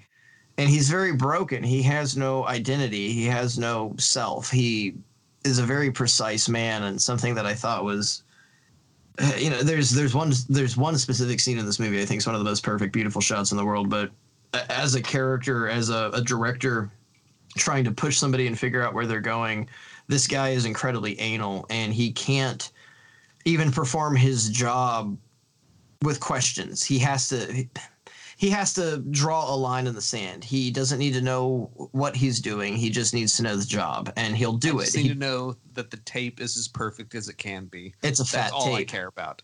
I want to know it's a fat tape. But in his free time, this guy goes home and breaks all those rules. He goes home and he takes off his socks and his pants and he plays saxophone to free jazz, to some Miles Davis stuff, and he cuts loose. And he experiences in these moments something that he doesn't otherwise in his life, or whatever his training before this movie might have been. He gets to experiment with chaos and just playing and being an individual, as to where in his normal existence he doesn't have that. And doesn't have friends. He has colleagues. The guy he works with, Stanley, obviously cares for him and likes him to inquire about his health or what's wrong with him, but he immediately treats it with rage or anger because as a person, he doesn't know what friends are and what people are. All he knows is his past. To have friends, I think, is a lot of it. And I think what you're hitting on is, like, he has two spaces in his life, his apartment and his workshop. And those are the two spaces that he only will feel any level of comfort in. And everything else in the world is just fucking shit that he can't deal with or wants to deal with. So he can't be himself anywhere but those two places. And then when we ultimately get to where we do at the end, even that has been violated. That's his one sanctuary. Well, because there is no true sanctity in the long run of it. Everything is inside your head. That's the only safety. It's the only place that you can truly go. And as I said, he goes outward. So this whole movie is him going outward, and finally at the end, he destroys everything. All of his quirks, all of his love. You know, obviously he's a religious man. He can't stand the Lord's name being used in vain. One of the last things he even hesitates to destroy looking for possible microphones in his house is a statue. I mean, the great watching eye, more paranoia right there. I mean, exactly, yeah. Aspect, it's just it's the ultimate form of surveillance. No, that's where I was going with it, that he wouldn't even destroy something like the Mother Mary, because out of all of his eccentricities previously, because of his job, 3 people were gruesomely and horrifically harmed, and their demise came because of him 100% directly and his work. So he has this big brother fear already, because in the eyes of his savior, in the eyes of his redeemer, he has already failed. He already has these sins bearing upon him. So now, on top of his world collapsing, he's not only again failed his redeemer, but he's failed his own code of ethics, and he's failed his own code of honor. So he completely goes inward after exposing himself. And that's the issue, that he exposed himself and went so outward that, like a supernova, he blew up and is now just sucking everything in, as he's immersed with his own decisions, his choices, his failure, his coping mechanism. This is my job. I go to work every day, and this is where I get out of my world. But now your world just collided and has caused such deviance, what a twist. This movie, this is what fucking M. Night Shyamalan wishes he could twist. This is how that son of a bitch, this is a Aunt Annie's pretzel at the mall. It's so twisted. Well, if you notice, like, even when he is tearing everything down, he violates the one thing he does hold sacred to his heart. He does destroy the Virgin Mary statue, because he can't, I mean, the one thing he can't stand more than anything is being taped without his knowledge or permission. Again, it's the one thing that sets him off. Yeah, the whole party scene. And because he was having a very intimate moment where he exposed himself. You can't tape the taper, though. You know, it's that whole mentality of, damn, I had something and it just, I don't have a good, I have a thought, but it's hard. Do unto others, and please don't do it to me, basically. Like, I will do whatever I want to, but this is the one thing. The one thing I do to everyone else, I can't have done to me. Like you're obviously given an example of his ego to where he gets upset with Stanley, and your work's getting sloppy. He thinks he's the best. He makes even the joke when Stanley's telling him about the convention. Oh, he's in the top of the game. Well, yeah, he told Ford about the Finns or whatever, and you can tell that he is a jealous man, which the Catholic imagery fits in really, really well because that's a huge part of Catholicism is just constantly pretty much saying you're sorry. I'm sorry. I'm sorry. Let me do a rosary and do 78 of these. It's not like you say you're sorry to Jesus. You have to sit and say you're sorry 182 times because this guy in a box told you to. So it's this constant. You feel bad. You have to feel bad. You have to feel bad because Jesus died for your sins. And you've let all of these things happen. You let this happen in New York, and now you've moved out here to San Francisco, and it's happening again. But the paranoia and the obsession, what we're completely leaving out, is the direction it goes in. And what the movie's angle, let's even take it into bug just territory. How it turns is but here's kind of the amazing. issue. Well, it turns in a quite amazing and fantastic angle. But when you apply fanaticism or paranoia or fear to any situation, the end result is just a volcano. It's always going to be an atomic bomb sort of thing. And like with Bug, this fanaticism and this aspect was put into love, which is a very apt place to put this reference into because people will fall into love with an idea of somebody, like I said, with Bug, and they'll go crazy for that idea and never the person. And it can go on for years and become, an awful horrific thing that just never absolutely stops because of ideas and the lack thereof, perhaps. This is a man that is almost entirely built on ideas, and people only know him on ideas, that he's the best and he's the best at what he does and he's responsible for all of these things. Now, not everyone knows his dark underside that seems to be somewhat well protected because he doesn't have a personality anymore. That his sins have affected his reality to the point that all he worries about is voyeurism. All he worries about is God watching and judging. And it's not just God at this point now. It's his peers. It's what's going on in this situation. But his paranoia, his obsession is misled. And that's the issue where people fall in love with the idea of somebody and not actually who they are because it's a complete misled issue that you're paranoia and what if they're cheating on me? And you completely destroy yourself. What if they're cheating on me? What if they're cheating on me? And what if they aren't? Minute piece of evidence you might have, you're turning a whole story in your head and that your paranoia gets to you and you make up an entire universe of what possibly could have happened. And then to where the point you start to believe whatever shit you're spinning to yourself. It's and that's the new where flesh. this goes. Really, what's so interesting about the twist, it's all around him not being able to interpret emotions from a conversation, just listening to the bare bones. Oh, no, wait. I got to disagree. It's things that are left out. You've got... Well, at the beginning he doesn't of have the all movie, the information. He does. Definitely. But the inflection he hears... That's the problem. He does have it all, and he doesn't want to believe it. And there's a very key line of dialogue between Harrison Ford and Robert Duvall that makes that clear. But he, at the beginning of the movie, he has all the tapes, and he sits down with Stanley, and he cues all of them up. So at the party scene, they talk about how he got all of the information, that he did 3 passes with the camera guys, the microphone guys, and then the cop. So he's got all these different tapes, and throughout the entire movie, he's listening to all the different tapes.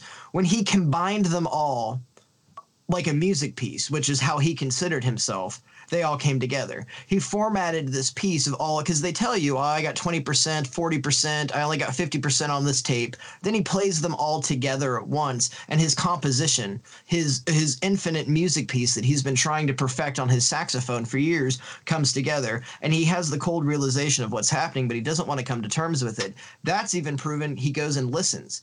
He hears what happens, then he insists on going and delivering all of this to the director. And Harrison Ford is playing these tapes to the director, and he says, "Do you want to hear it again?" And the director yells at him, "You want this to happen. You want this to be true." And then Gene Hackman walks into the shot with, I was mentioning earlier, my favorite thing, the jacket, the translucent jacket that slowly begins to define his shell of a person. And finally, all these things come into play. He's known from day one of the job, when he got every single tape from Stanley and listened to them, what was going on. But he has been haunted by his previous decisions in life and has not wanted to come to terms with it. He literally let this happen. He could have stopped it. And that's what's fucking haunting him. That's why he has the crazy dream, that Fellini-ass dream, which is a great sequence, but it's totally Fellini. Well, I guess my point is. Sorry, I went off, but I had some. Well, it's the connotation of what's said on the tape, that he believes one thing is going to happen, and we all believe that one thing is going to happen, but it's just the inflection of what they said. He doesn't have every little morsel of information of what they're saying. He just interprets what they're saying to mean this. And basically what we find out is that they weren't afraid of being killed by Robert Duvall. They were planning to kill Robert Duvall. And that's the one thing we never considered through this whole film, of that's what where this might possibly be going. You're so focused on redemption. You're so focused on them as a couple being murdered by the jealous husband. And that's where Gene Hackman thinks it's gonna go. I think you're so focused on Hackman's redemption that you don't look past this. You're given this, like The Godfather, the oranges, or when the gun comes into play, this focal point of, here's the bad. He's responsible pretty much for 3 people being decapitated. A child even. A fucking family got killed because of this guy. So you've got this big albatross around the guy's neck, and that's what you focus on the entire time. And then you're hoping so much that he's going to come out of this okay. And to me, it clicks over at the end of the movie. He's known the whole time. And the movie takes place in only like a week's period. The first 3 days of the movie happen, and then he has to meet the director on Sunday. So he's forced to. And honestly, with his silence on this whole matter and his wanting to protect these 2 people, he probably ended up himself dooming Robert Duvall. Yeah, exactly. So that's my whole point. He kept silent on this matter because I feel it's interpreted and shown to you in the movie, the first day of the job when he collects the tapes and he comes into work with Stanley, and Stanley's telling him about the convention. He's listened. He sets all the tapes up and he listens to it, and he listens to it in perfection. And that's where he slowly begins to spiral out of control. He later has a conversation with Harrison Ford where they take the tapes from his house and they tell him, we felt you were disturbed. It's because he knows. He knows what's going to happen. He knows that they're going to kill Robert Duvall. He's pieced it together. I don't think so. I don't think so at all. I don't think he understands at all. I think he thinks that Robert Duvall is going to kill them. Well, I think that's where his dream comes into play, and to why he tells her about almost dying as a child, and then he yells, he's going to kill you, because it's confusion and everything is backward in a dream. That's why I kept saying it's Fellini-like, because that's the whole Italian Nouveau French shit. It's a dream. So dreams are backward. So he's telling her all this because he knows what's going to happen in the long run, and he's repressing it. That's why he goes and asks for forgiveness, and he only says to the priest such useless things. I said the Lord's name in vain 3 times. He doesn't say what's on his mind because he knows.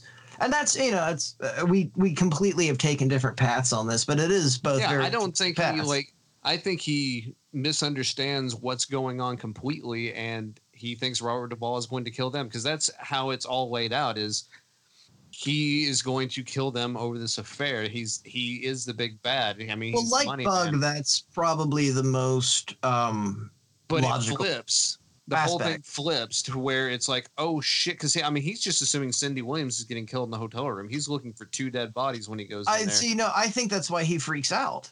That he puts the tap in and he listens to what's going on, and then he comes out of the room. He could understand what was going on in the tap, though. See, I think he could. I think he knew exactly what was going on, and he walks outside and he comes back and he freaks out and he regresses almost to a childlike state, and he hides under the blanket. A beautiful, beautiful scene of Gene Hackman hiding under this blanket like a kid. I think it's because he had an idea what was going to happen. It's happening, and he doesn't want to come to terms with it, and that's why he hides. That's why at the end of the movie, when they're doing the press release, he just stands there and he doesn't do anything, because he knew his time to speak is long gone. He had an idea, And that's why he was so precisely listening to the tapes in order over and over again. Stanley even says, I thought you gave those back. He had to keep them. He knew there was something wrong. But here's where that doesn't make sense for me. If he knows Robert Duvall is going to be killed, if he's having such a problem with someone dying for something he did, wouldn't he hand the tapes over to Robert Duvall to warn him to begin with? He's not wanting to give him the tapes because he doesn't want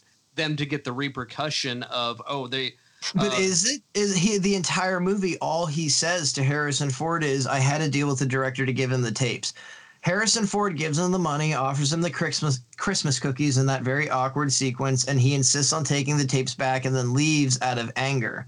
So was he keeping the tapes to directly give the director so he could hear and understand them? Because he didn't want the two people to get killed. But he sits and he counts his money, and the director says to him, "Take that outside. Take your money outside. Count your money outside." And he stands and says, "Here are the pictures you wanted." And he walks to his desk and he gives them to him, and he asks, "What are you going to do to them?"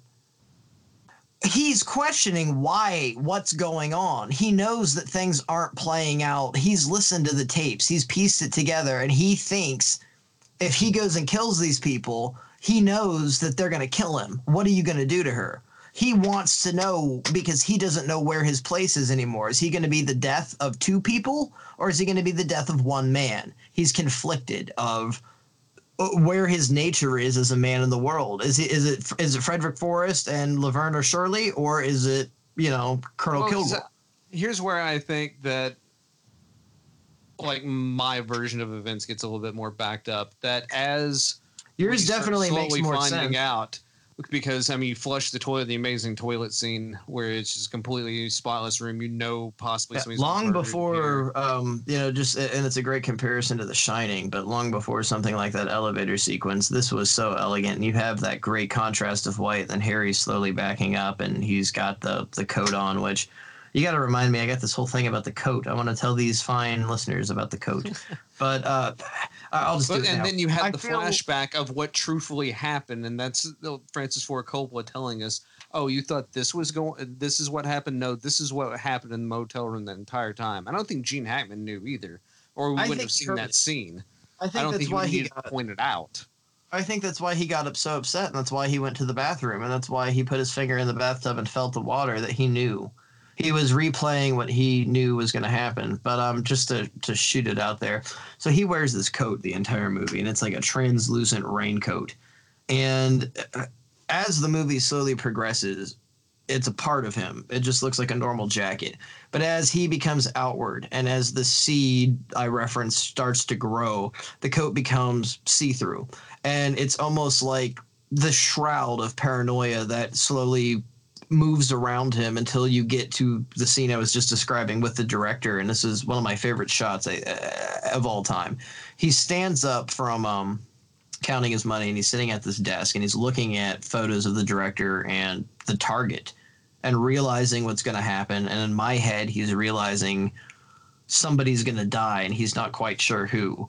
And he stands up and he moves across the desk, and the light comes through this jacket, and it's like a plastic trench coat. It's a fucking rain slicker, and it shines completely through, and you see how frail and normal he is, and that he's just a man. And you've got this shot of just his body all in black and this coat outside of it, and you realize that all of these things that he has surrounded himself with, his job, his passion with music, his identity, it's all just this piece that he keeps over him. It's armor. It's essentially not real, and that he's just this fragile man questioning reality at this point. And he's standing there in this room with this ominous Harrison Ford character, and the director not facing him, and his Dobermans, and it's just this moment of this broken, naked man, despite the shroud over him, wondering his absolution, because I feel at that moment he truly knows that no matter what happens, his soul is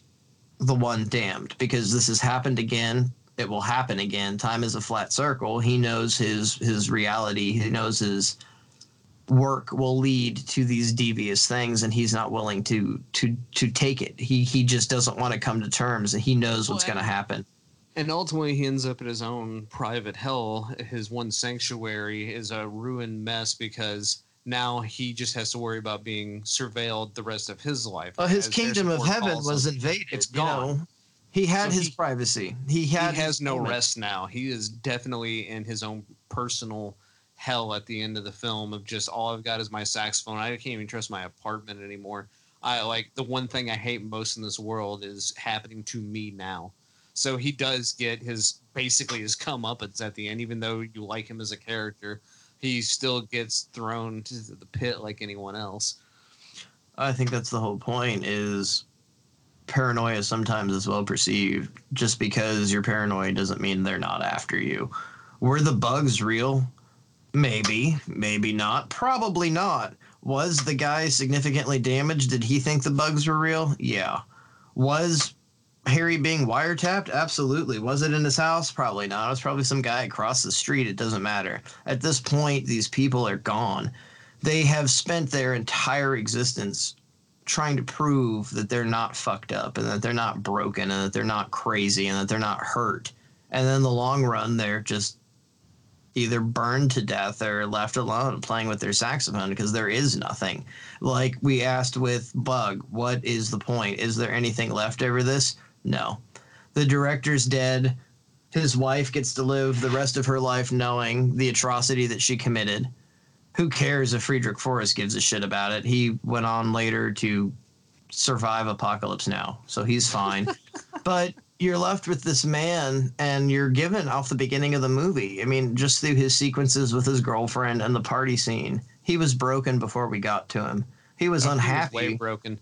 The initial event of the murders is what broke him, and he's never been the same since. It's just we don't particularly understand that until what does he tell the story throughout the film of like what happened to him. Then we start understanding that he's always been broken this entire film. But what does he tell the chick at the party when they're outside in the parking lot? I mean, he says some devastating things about who he is as a person, and can you ever feel love and all these different even if it's a secret, you understand his heartache. You understand why and it doesn't have to be in a religious sense. I mean, he is represented as a Catholic, and I think that is heavily represented with the guilt that is involved with being a Catholic, that it is a religion kind of based or a belief based on a heavy association with guilt. And this man's demeanor, his handling of how his life is spiraling out of control 100% comes from his guilt. And it's just, if it wasn't Harrison Ford and the director's wife spying on him, it was going to be Christ or God. He was still going to break. He was still going to become a hole.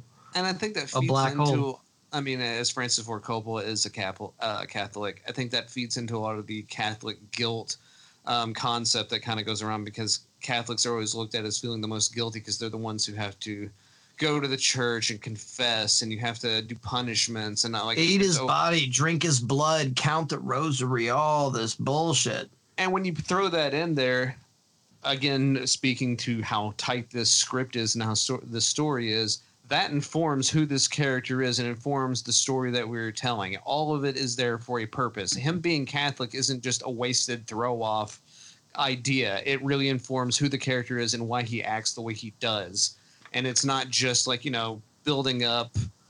Again, when you go back to Reservoir Dogs, it's just building up kind of fun characters to have. No, everything in this film is informing a character sketch of who this person is, almost like a treatment of who you want this character to be, and his whole kind of life story. You can just fill in the rest yourself.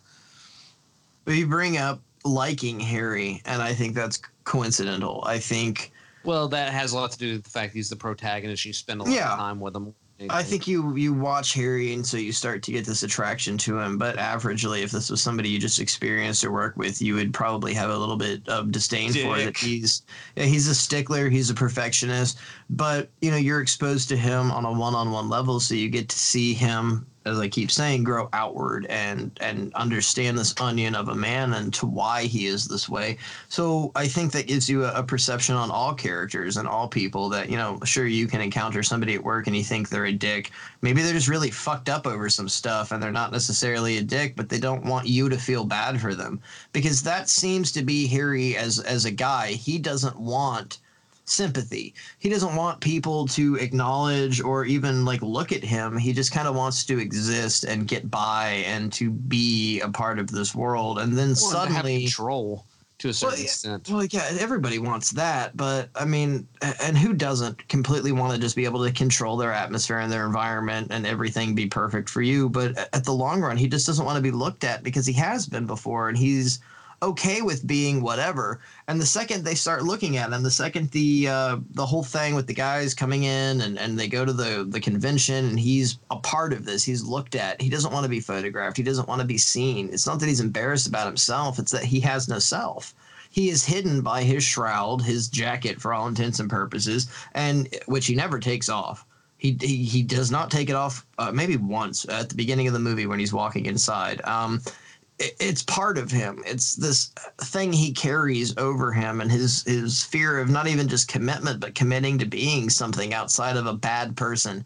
And he doesn't, at his core, want to be a bad person. He just wants to do his job, play the saxophone, and not be a bad person. And that is really relevant with how he treats his girlfriend and how he, at least in the long run, in the cold dark of night, just wants to connect. He doesn't want to be alone, but he doesn't want to drag anyone down, and that's what he does. He's though really scared of connecting. He's scared because of connecting.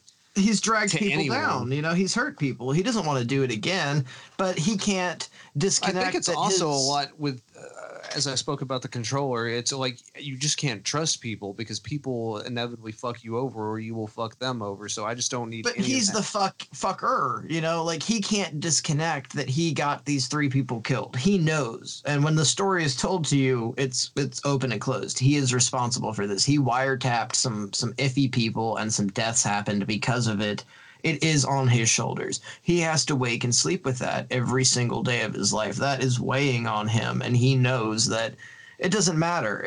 You could be, hopefully, you could be an atheist and still have these feelings. It's not God, but it's right and wrong and causing these emotions and not being able to deal with it. So he uses his job and his religion and his music as a crutch to get past, and he can't. He just can't get past it.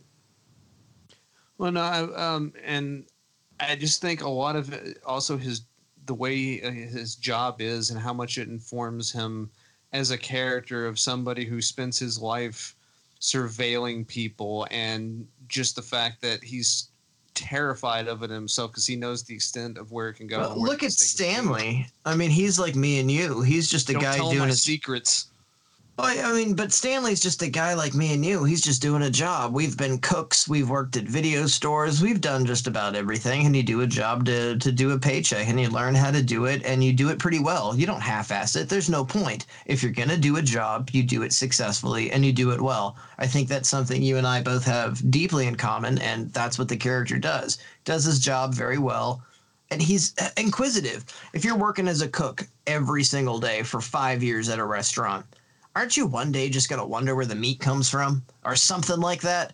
Aren't you just going to have a question? So this guy works and has a okay question. He just wants to know where things are going. But the paranoia, the fear, the implication of life and death that is overbearing on Harry's shoulder even makes him insensitive to people that truly care about him, that truly want to be in his life, that want to make sure that he's okay and happy and see him every day because they're colleagues and they work together. And that's a normal human relationship. Harry's incapable of that.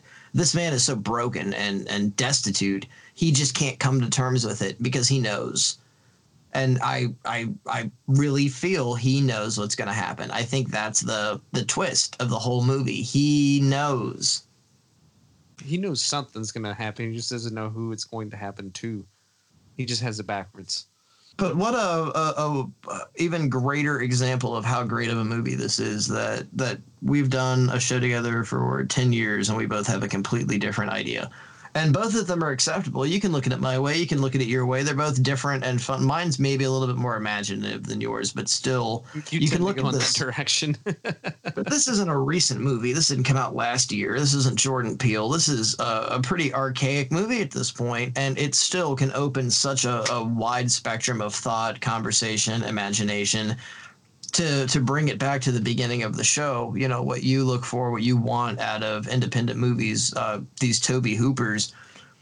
Sometimes it's these early guys. I mean, you got to look at this movie, and yes, it's Francis Ford Coppola. Yeah, it's the same guy that did The Godfather, but this is when he was shooting from the hip as a kid, when he was filled with dreams and imagination. And I mean, this is such a precise, gorgeous movie. I will arguably say there is nothing better in the career of Francis Ford Coppola than this movie. This is the fucking I don't know, Jack.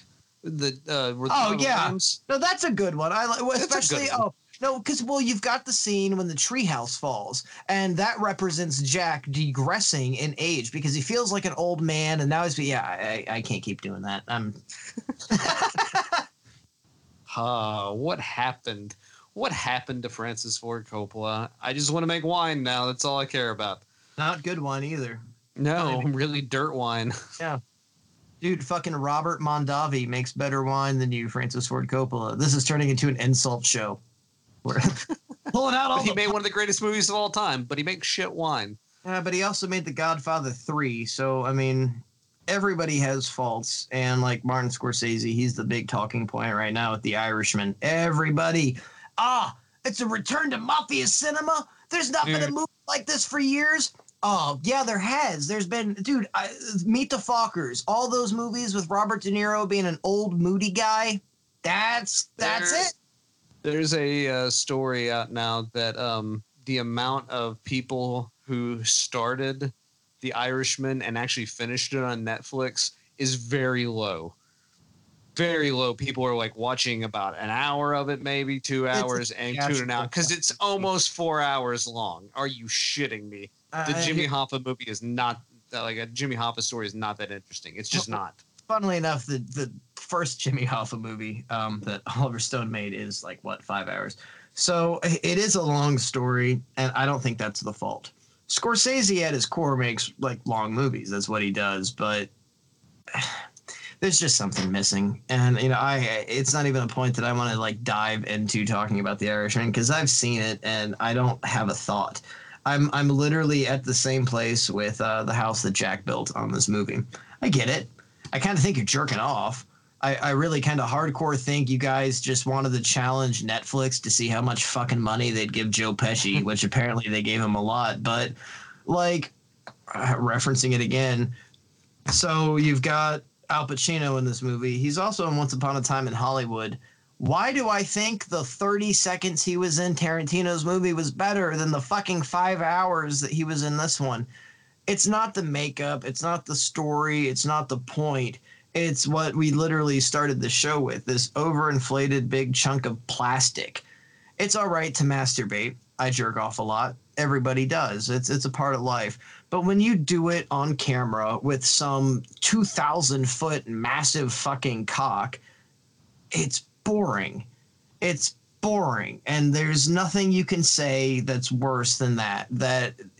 Being boring, being plain, being nondescript.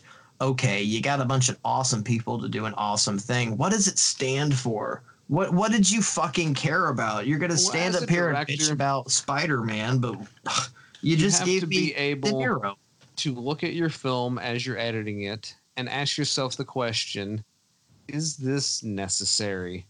This is a great scene. It's a great scene. Yeah, but that's not informing anything else in the plot or what the story you're trying to tell. No, but I like the scene. But there's so much more to it. Gotta go.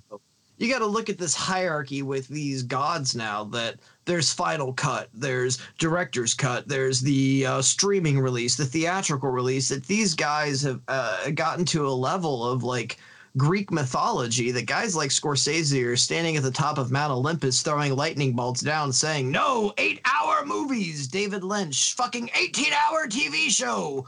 They have all of these choices because we enamored them and loved them and bought their posters and movies and everything to do with it. And we've made them these literal iconic TV gods. And now it's, here's my 4-hour movie. Anna Paquin has one line of dialogue. Isn't that amazing? I guess. Maybe. I don't know. You gave me a product, but I didn't fucking ask for it. I didn't beg for it. Nobody did. You gave us something, and now you're mad that you gave us something, and not everyone's happy about it. I think there's a problem with attention spans. I think people have short attention spans when it comes to 2 hours, but I think people have a 4 all hour the long attention in the world. guys from New Jersey fucking arguing is a a bit much. I mean, but it's a TV show, and I can binge it and I can just let it play and half pay attention to it the entire time. And I think that's how people prefer to watch movies now. They don't want to sit down and dedicate. You bring up something.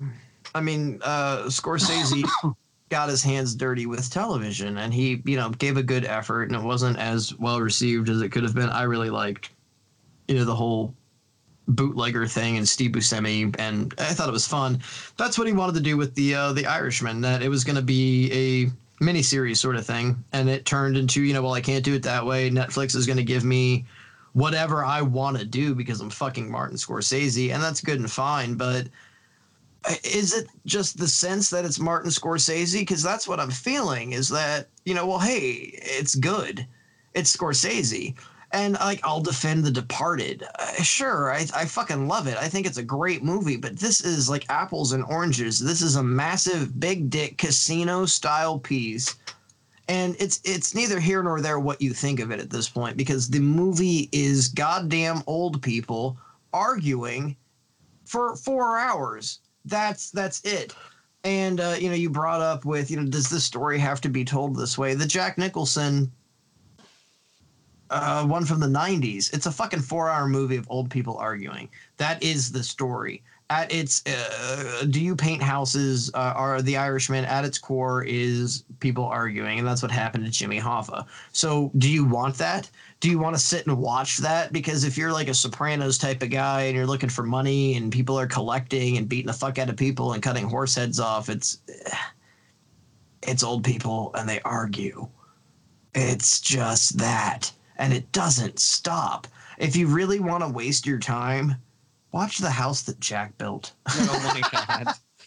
No, I will steer you clear of that film. Listen to me. I'm the smart one in this equation. Yeah, let me stop talking. You talk for 5 minutes and then we're going to end this. I don't have anything else to say, Hank. I have zero interest in watching The Irishman. I just don't. Oh, well, why? Why do you not want to watch it? Let me tell you what I'm getting ready to do. I'm going to watch something stupid like Neon Maniacs on a big screen. That's what I'm doing with my time. That's what I feel is a good use of time. There's the ending of our show. Why do you want to watch that over The Irishman? Because it's 90 minutes and there's got to be more to it. Goofball enjoyment for me, because it's a kind of a really poorly strung together horror film with a lot of ideas that don't work. And that's what makes it amazing. Let's end the show with something that I think will connect to the beginning, middle, and end of everything. Let's go back to the Maniac remake. There's something in the original Maniac movie that encompasses, I think, the purity of what people want. Like you had referenced, I want to make a slasher movie. That's just what I want to do. There's something inside of Maniac at its whole that is pure on all levels. It's sleaze, it's trash, it's almost pornographic. It offends massively. And then you take the remake and you turn it into this artistic piece and you clean it up. Here's all the things that they meant to show. No, they meant to show what they showed. This was a fucking indie trash horror movie. They showed what they wanted to show. When you clean it up and you polish this turd, you're given this thick piece of plastic that you can't bite through, you can't get through, you crack it and there's nothing at the bottom. It's hollow and it's just pointless. So your big thing here is just you don't want pointless movies, but was Neon Maniac? Where's the soul behind that? And I have a point, and you're gonna get to it, but what do you mean? What's the soul behind it? What are you talking about? I don't. What's the difference between something like Neon Maniac and The House That Jack Built? The enjoyment of it comes from the ether, as more of random things happening and getting a product out of it.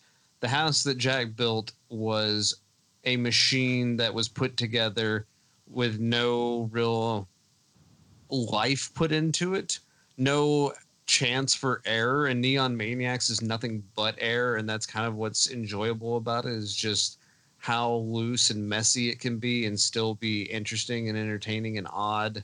And The House That Jack Built is 2.5 hours of bland, fucking overly shocking murder scenes. Like some good acting by Not Matt even overly shocking.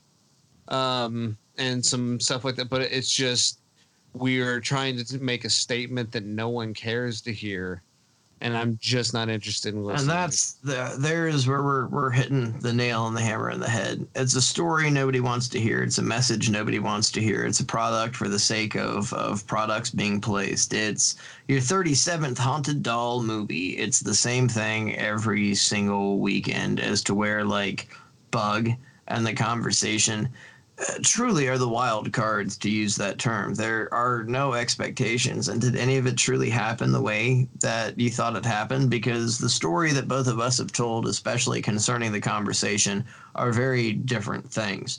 I have taken a very different thought process on what I feel is the representation of what has happened on this movie than you.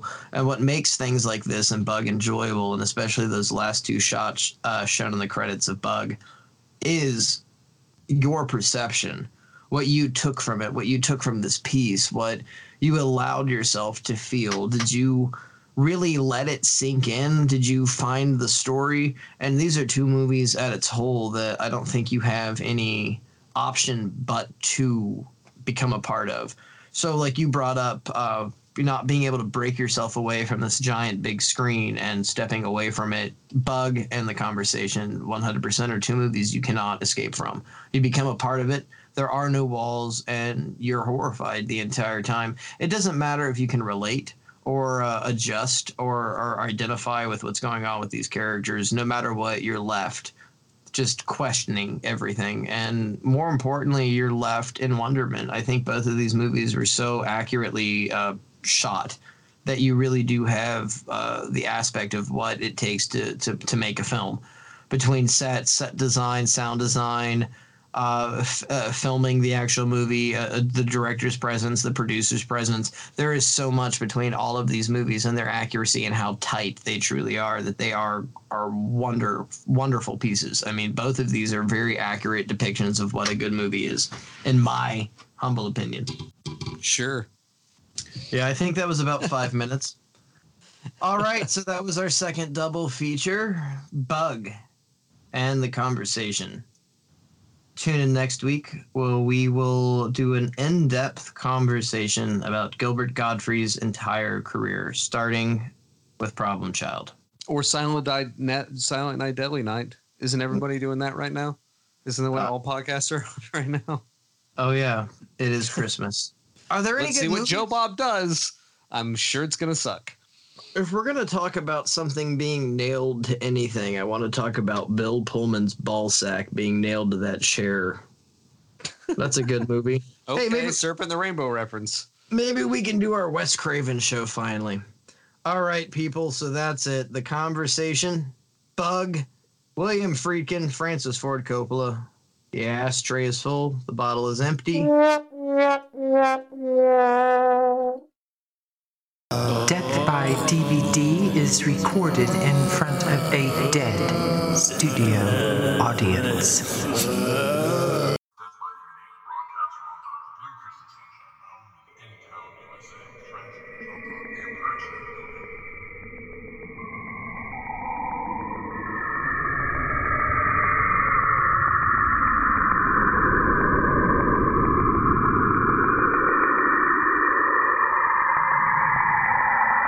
Portions of today's programming have been mechanically reproduced. The management and the staff wish you a pleasant good night and good morning. And now our national anthem.